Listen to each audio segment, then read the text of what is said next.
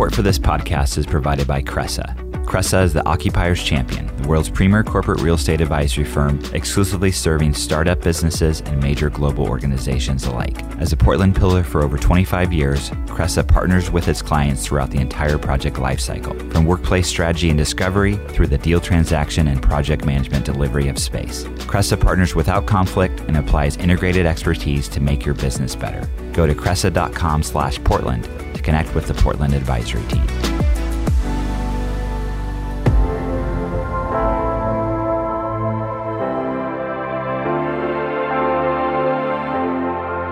From ThatCast Creative, I'm Dan Bruton, and this is the PDX Executive Podcast, a show where I talk with inspiring leaders who are shaping the future of Portland, Oregon. Every week, I sit down with business executives, startup founders, and community leaders to dive into their career journey and get insights into the impactful work they're doing in our slice of the great Pacific Northwest.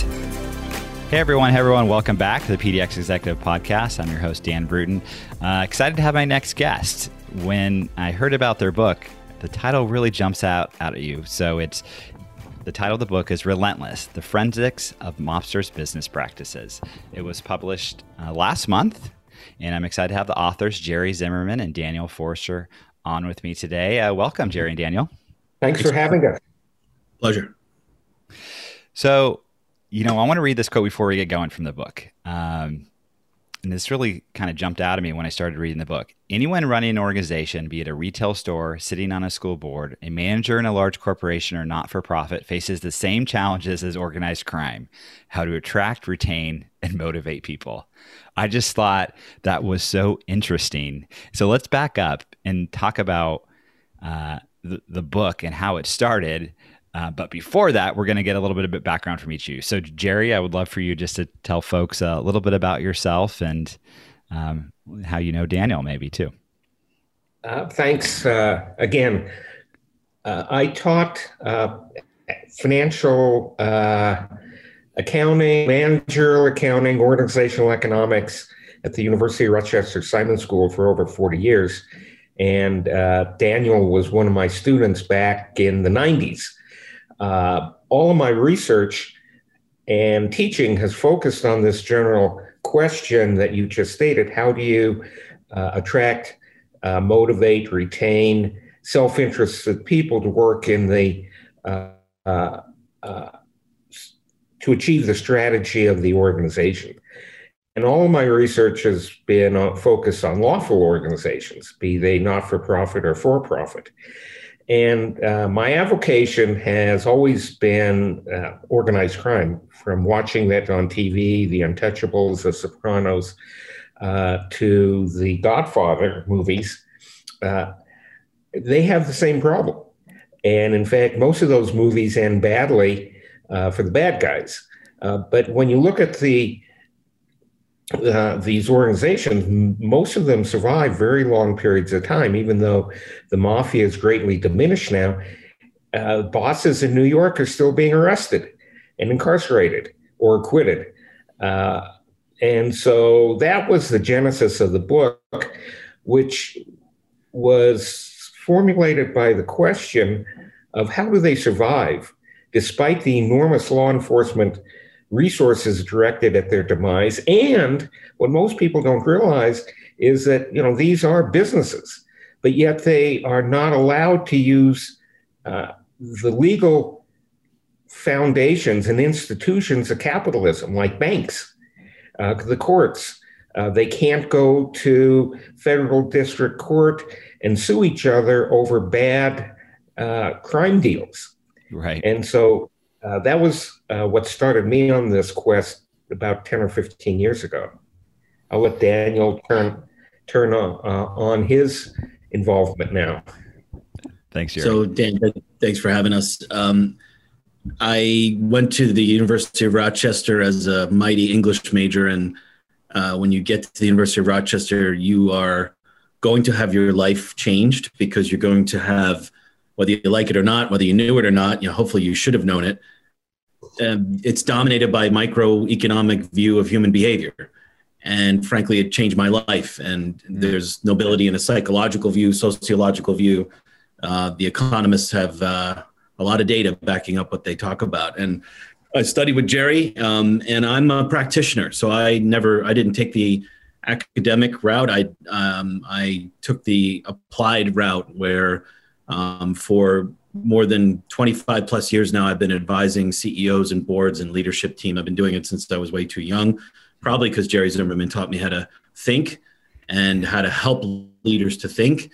And not only did I have a chance to reconnect with a mentor who changed my life, along with his co-authors, Jim Brinkley and Cliff Smith, but I had a chance to push back on my mentor and to tell him, when he graciously sent me an early draft of this work that was truly visionary, I think, how he conceived of it.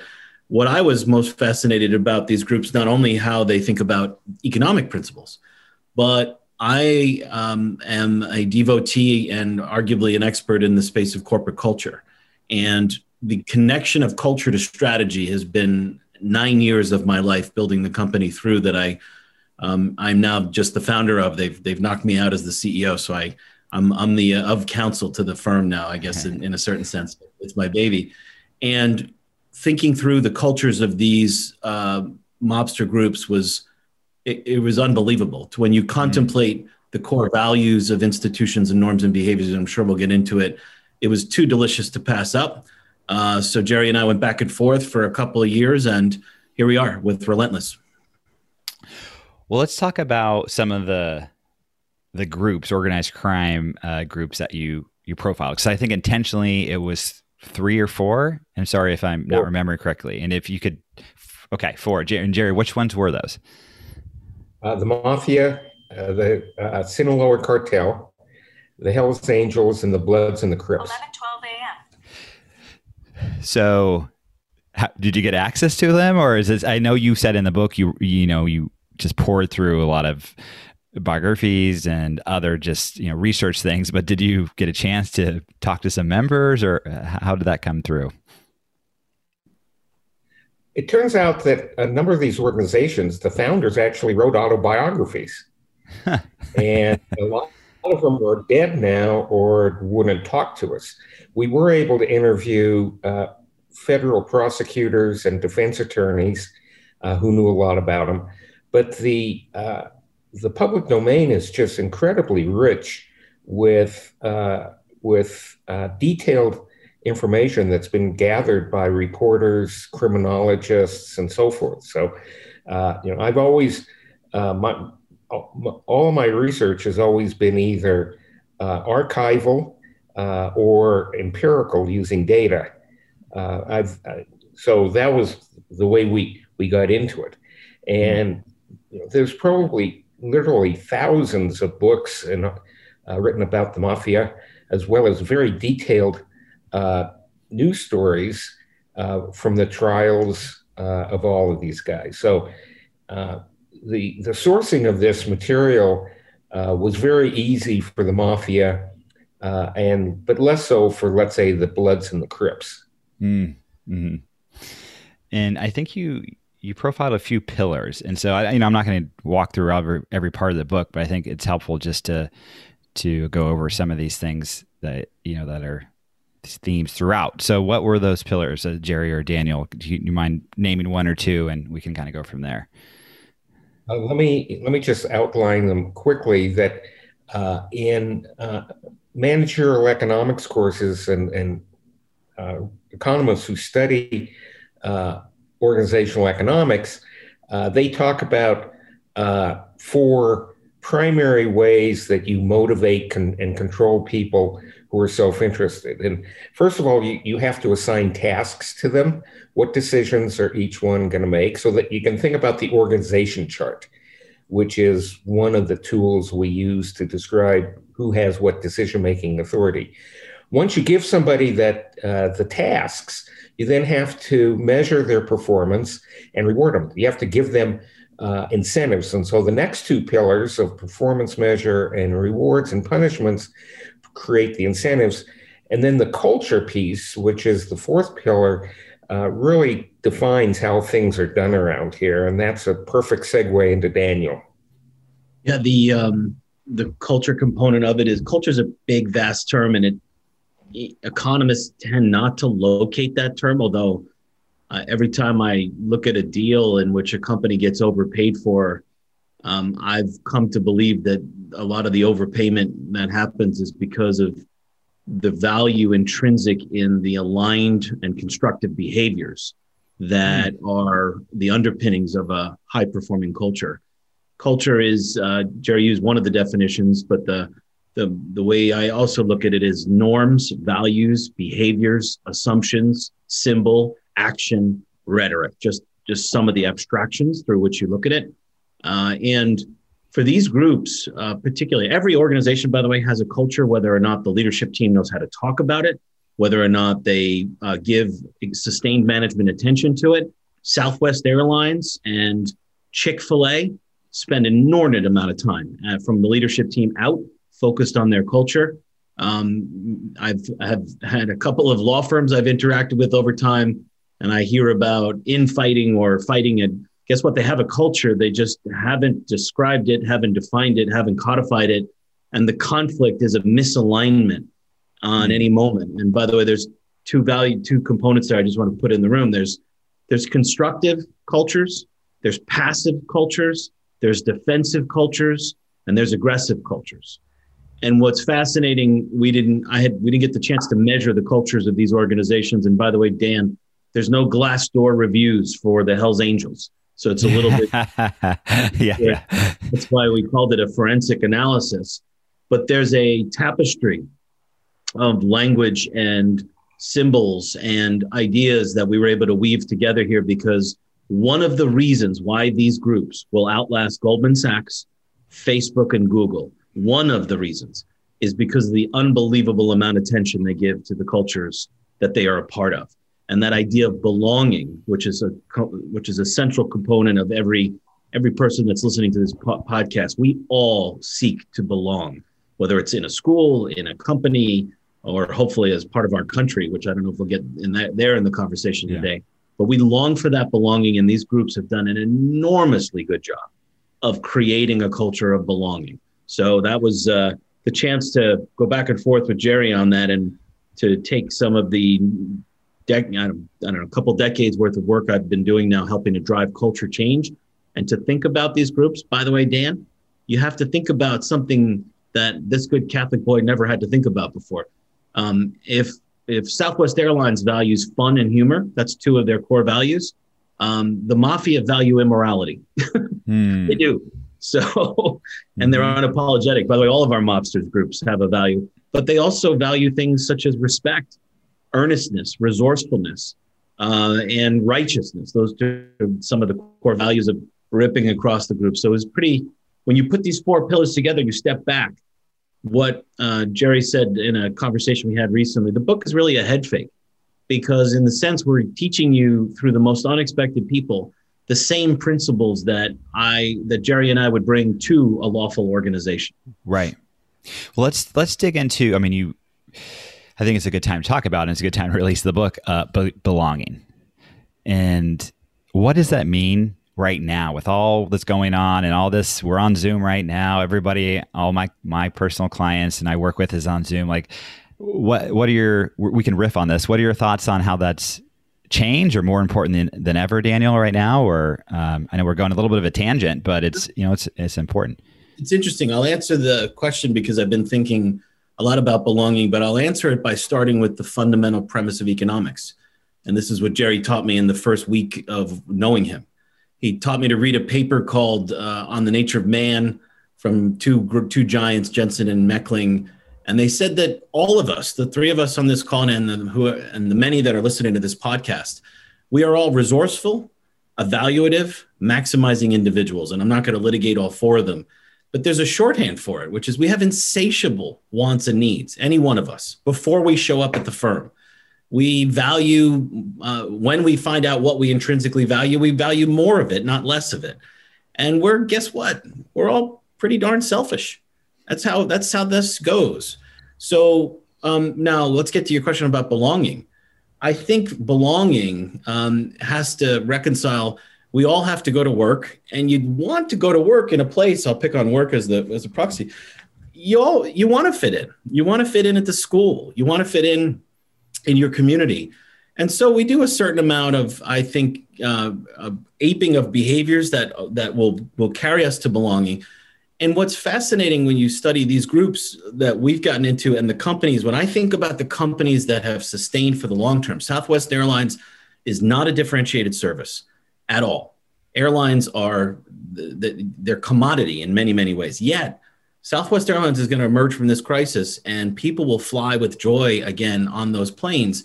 And I'd argue it's because of the sense of belonging and camaraderie and constructive behavior among the tens of thousands of employees that will make Southwest Airlines rise up before Delta or before American Airlines. So belonging, I think, is essential. And the economist in me, which I'm not an economist, I play one on television when I'm around Jerry. The economist in me says that you have belonging, but make no mistake, self-interest drives what each of us does on a given day and explains even why we're on a podcast right now. Self-interest has to be reconciled when you talk about belonging. Yeah, thanks, Daniel. This is a good jumping off point for the economist, and we'll switch over to, Jerry, from just your thoughts on this. Let's go back to Daniel's point. He mentioned he's doing some work with law firms, and I've done a fair amount of expert witnessing and have interacted with a lot of big law firms. And they're all self-interested partners in there. They are usually type A personalities, especially the litigators. And all law firms face the common problem of fighting over the spoils. That you often see law firms disintegrating when some senior partners go off or some junior partners go off and start their own firm because they think they can make themselves better off than staying in the existing firm. There's always a fight between the rainmakers and the litigators and the people who are actually generating the billable hours. And so these law firms have this enormous conflict of interest. It certainly derives pleasure if you're a member or partner in one of these law firms to say, I'm a partner in XYZ, which is a widely recognized firm, versus going off and starting your own firm. But the mafia and the Hells Angels have created an incredible culture where people want to be in these organizations. They want to belong. They want to be able to walk around their neighborhoods and having people look at them and saying, that guy's a made man or that guy's a Hells Angel. Don't mess with him. And so belonging, as an economist, an organization that can offer its members a strong sense of belonging gives them something they want. And they're willing to make trade-offs for that, just like they make trade-offs between leisure and work. They make this trade-off between, I want to belong to this organization. And that goes back to Daniel's expertise. How do you create a culture that people want to belong to? Well, for folks, most of my audience are, business leaders or own small businesses. What are some of the one or two things that you got out of this that are most important to you that you would share to them? I mean, obviously we want them to read the book and pick it up. I like I said, I'm not finished with it yet, but can you share just a couple other takeaways? Tying that question to the previous discussion, recognizing that both your customers and your employees are self-interested, you really have to dig down into what their preferences are and give them what they want. Jeff Bezos understood that better than almost anyone else. He knew that people wanted easy access and quick delivery of products. And the Hells Angels understand that they give their members a sense of belonging, and they go on these long motorcycle rides. They like to brawl. And the key takeaway for small business owners, and my daughter runs a spa, and she read the book and she now understands better how to attract, retain, and motivate her therapists, while at the same time giving her clients truly rewarding and unique experiences at the spa. You said, something about just Amazon. I think at the beginning of the book, you said originally, I think they were going to call it Relentless, or they bought relentless.com, and it still forwards to Amazon today, right? And that word, in the context of you writing the book, and maybe Daniel, just culture you can share, that's a word I've been thinking about a lot, but it's kind of got a negative context in some aspects of the business culture today. Like, we're pushing back on relentless and grinding too hard. It's more about the flexibility and different things. So what's your thoughts on that, Daniel? Well, the amount of change that's being thrown at leaders today, small, medium, and large businesses, I'd argue we are facing shocks at a faster pace and a more consistent pace.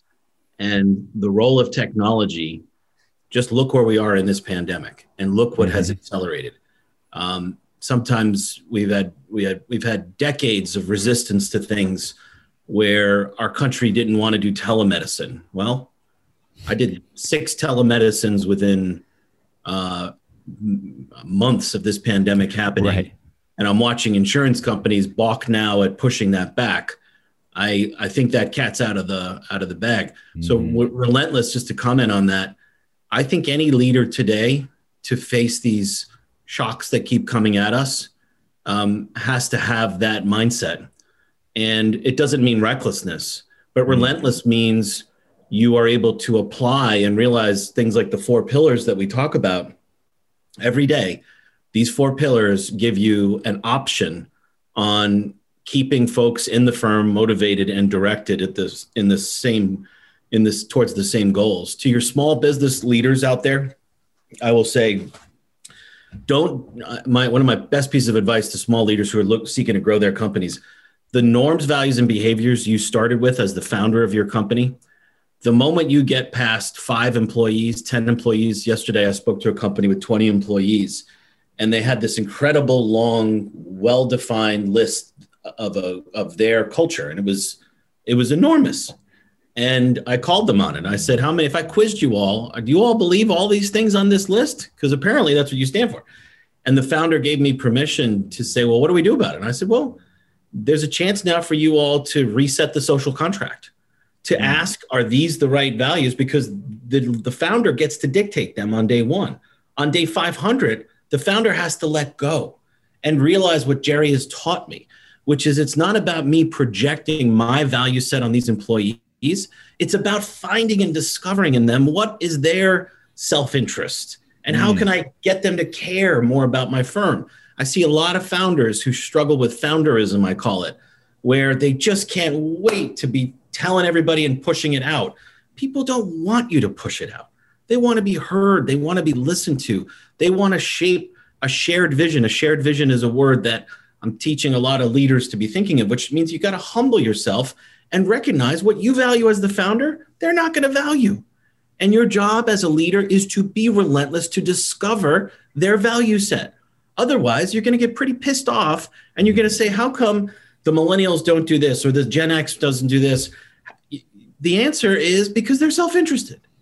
And maybe you have a chance, if you're humble enough as a leader, to co-create with them the type of culture that all of you want to be a part of. Wouldn't that be wonderful? And does that take, what type of mindset? That takes openness, humility, and you have to be relentless, because the day you declare the new one, I promise you there's going to be a new insatiable want and need of one of your employees hiding around the corner. And you can't be shocked by it. You have to have a relentless mindset that says, I'm going to listen and I'm going to synthesize that into who we are, not push back against it. And Jerry, who's some of the folks? Oh, go ahead, Jerry. I actually had a conversation with a real estate agent yesterday. I was doing a little consulting, and he was telling me that in around the Denver metro area, that there's no houses for sale. There's no inventory to sell, which is making his business dry up. And to pick up on Daniel's point, my bottom line was you have to be relentless in understanding what's going on here. that seniors are staying in their homes longer. They don't want to go to senior living centers.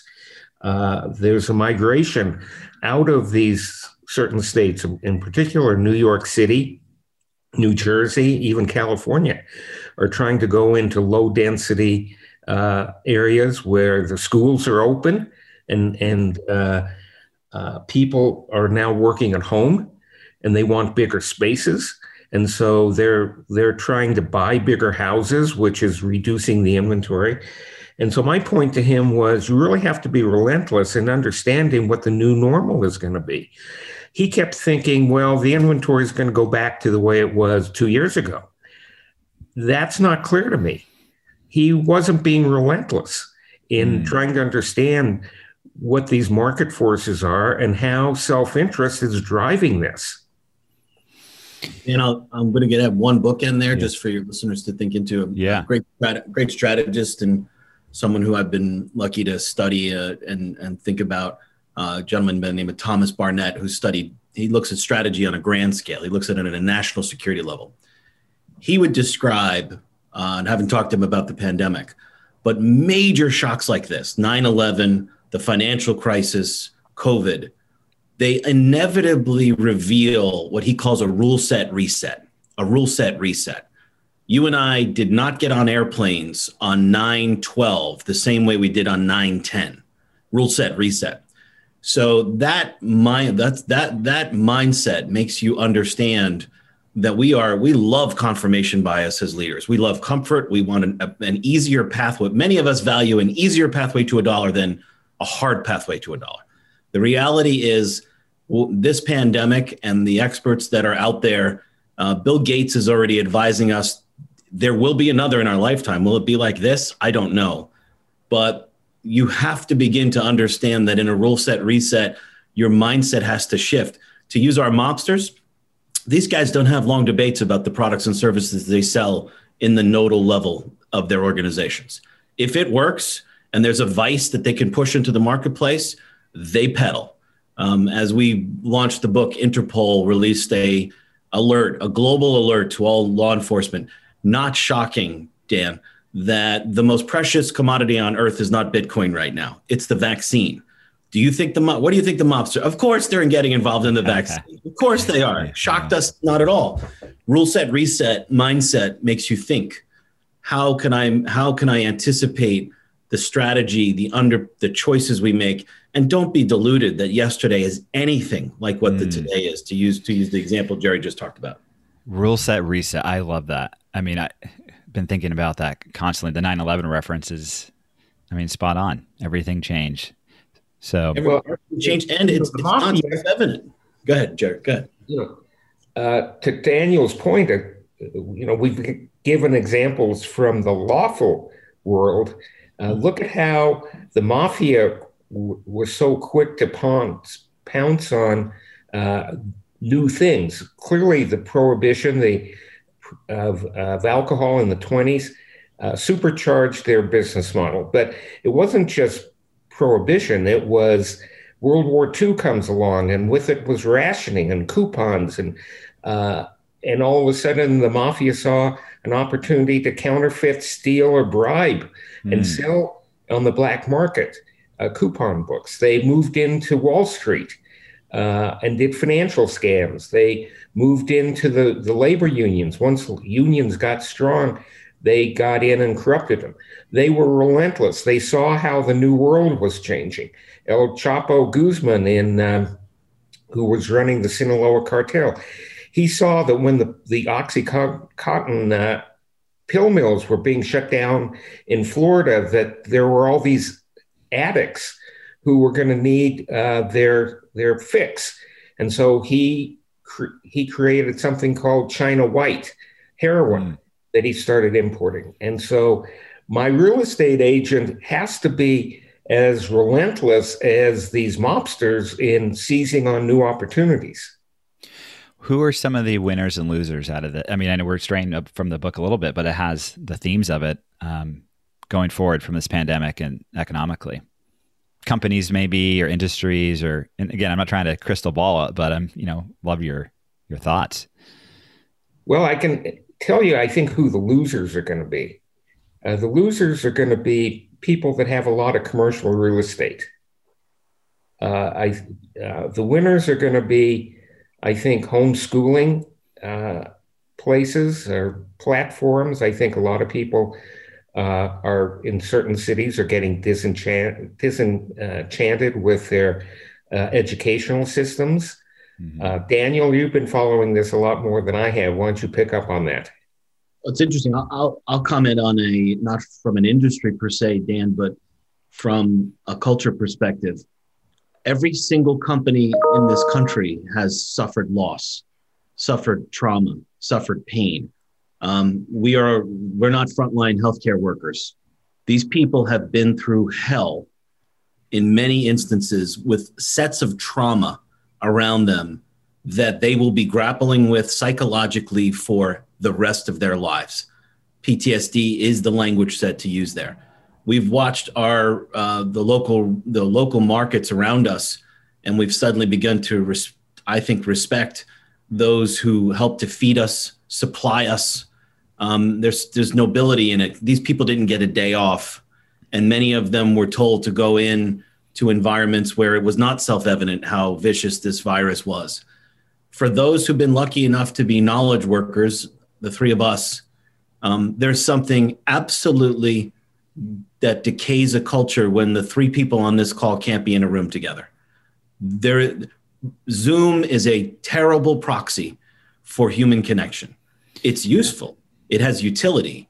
But in this pandemic, I've watched firms, we work with a lot of service-based firms, tens of thousands of people have been hired to companies and they've never met their boss. And here's the embedded, I think, problem to come for many, many companies. I wish I could show a map of what I'd call the post-COVID diaspora of what's going to happen to employees in this country. So imagine we said, everybody get in the boat that you're in right now. Watch 2 years from now, the unbelievable reset in the economy that's going to happen. When millennials, one of my nieces right now is with 5 of her colleagues in Costa Rica, in a gorgeous home with fabulous Wi-Fi, working for a company that she's never met her boss at. Now, do you think if Jerry Zimmerman tells her, Caroline, you got to come to the office tomorrow and we need to see you every day at 7 a.m. Because that's the rule set he might have thought. I'm picking on Jerry. Jerry would never say that. He's a smart man. But there is a reckoning to come because she has precious specific knowledge. She is rare in this country. We don't have enough of her. And she just helped to add value to a firm with never meeting her boss. So there's a reset and a diaspora to come here that I don't think companies are talking about. It's almost like the tsunami. The waters are about to come back in, and the Carolines of this world, they're going to vote with their labor. Before we wrap up, and this is really interesting. I had the former COO talk at one of my events of Nike. Former CEO of Nike, and I asked him. I said, "Well, younger people at Nike must love this because they work from home." And he said, in a culture like Nike, these are the people that are really getting left behind because young people like to come to Nike. They work there because Serena Williams is coming. There's Michael Jordan. The older people love it. The people that have kids and stuff. So it just depends on the industry. But it's really, there's a big dark side to it and a tsunami, like you said, of this to come. So the only way to grapple with that is to be relentless, to be open, to not believe that the rule set of the past is the one. There's a new rule set unfolding, and the winners will be those who recognize flexibility, who recognize we're going to have hybrid, we're going to have geography may not matter. There's going to be times where you need everybody in the all hands meeting. I always say that innovation is a contact sport. I'd rather be in front of a whiteboard with Jerry than on a Zoom chat, to be honest with you. But this world has fundamentally changed. We don't even have the language set, Dan, to truly understand what this market reset is. So the last piece of advice I'd have for your small business owners, read my first book. Take the time to do what General Petraeus taught me. Get the big ideas right after this reset. It's going to help you to have a resilient organization. Let me add a quick 2 cents on that. And if you look back over the last 200 years and you look at how the economy and how the world has changed, it's changed in absolutely unpredictable ways. And so when you ask the question, who are the winners and losers? I should have answered it. I have no clue. Because I don't know who's going to innovate what. But I know that there are hundreds of millions of people out there, and a lot of them are very smart. And there's going to be another Bill Gates who's going to come up with a revolutionary platform called Microsoft, or there's going to be Steve Jobs out there who's going to come along with products and services that no one even knew they wanted. And when there's so much disruption, and at the same time, we have so much technology available as building blocks, that we're going to have a world here in 5 or 10 years that we're going to look back on and say, I never saw that coming. Yeah. That's what, well, Jerry and Daniel, it's a fascinating book. Thanks for, sharing with us all the way here in Oregon. And so where can people find you? Where can people go to and get, more information about each one of you and the book? The book, like everything else, is on Amazon. So just type in Relentless Zimmerman or Relentless Forester. I have a website. It's www.GeraldZimmerman.com. Daniel? And I'm DanielForester.com with 2 R's, and my company Through.com, THRUUE. We apply all of the principles of the 4 pillars and more. So there's a lot of content there that I think folks can enjoy. Great. Thank you so much. Pleasure, Dan. The PDX Executive Podcast is a production of ThatCast, a Portland, Oregon podcast agency that partners with brands to create custom podcasts. You can learn more at thatcast.com. And please take a moment to subscribe and rate the podcast as well.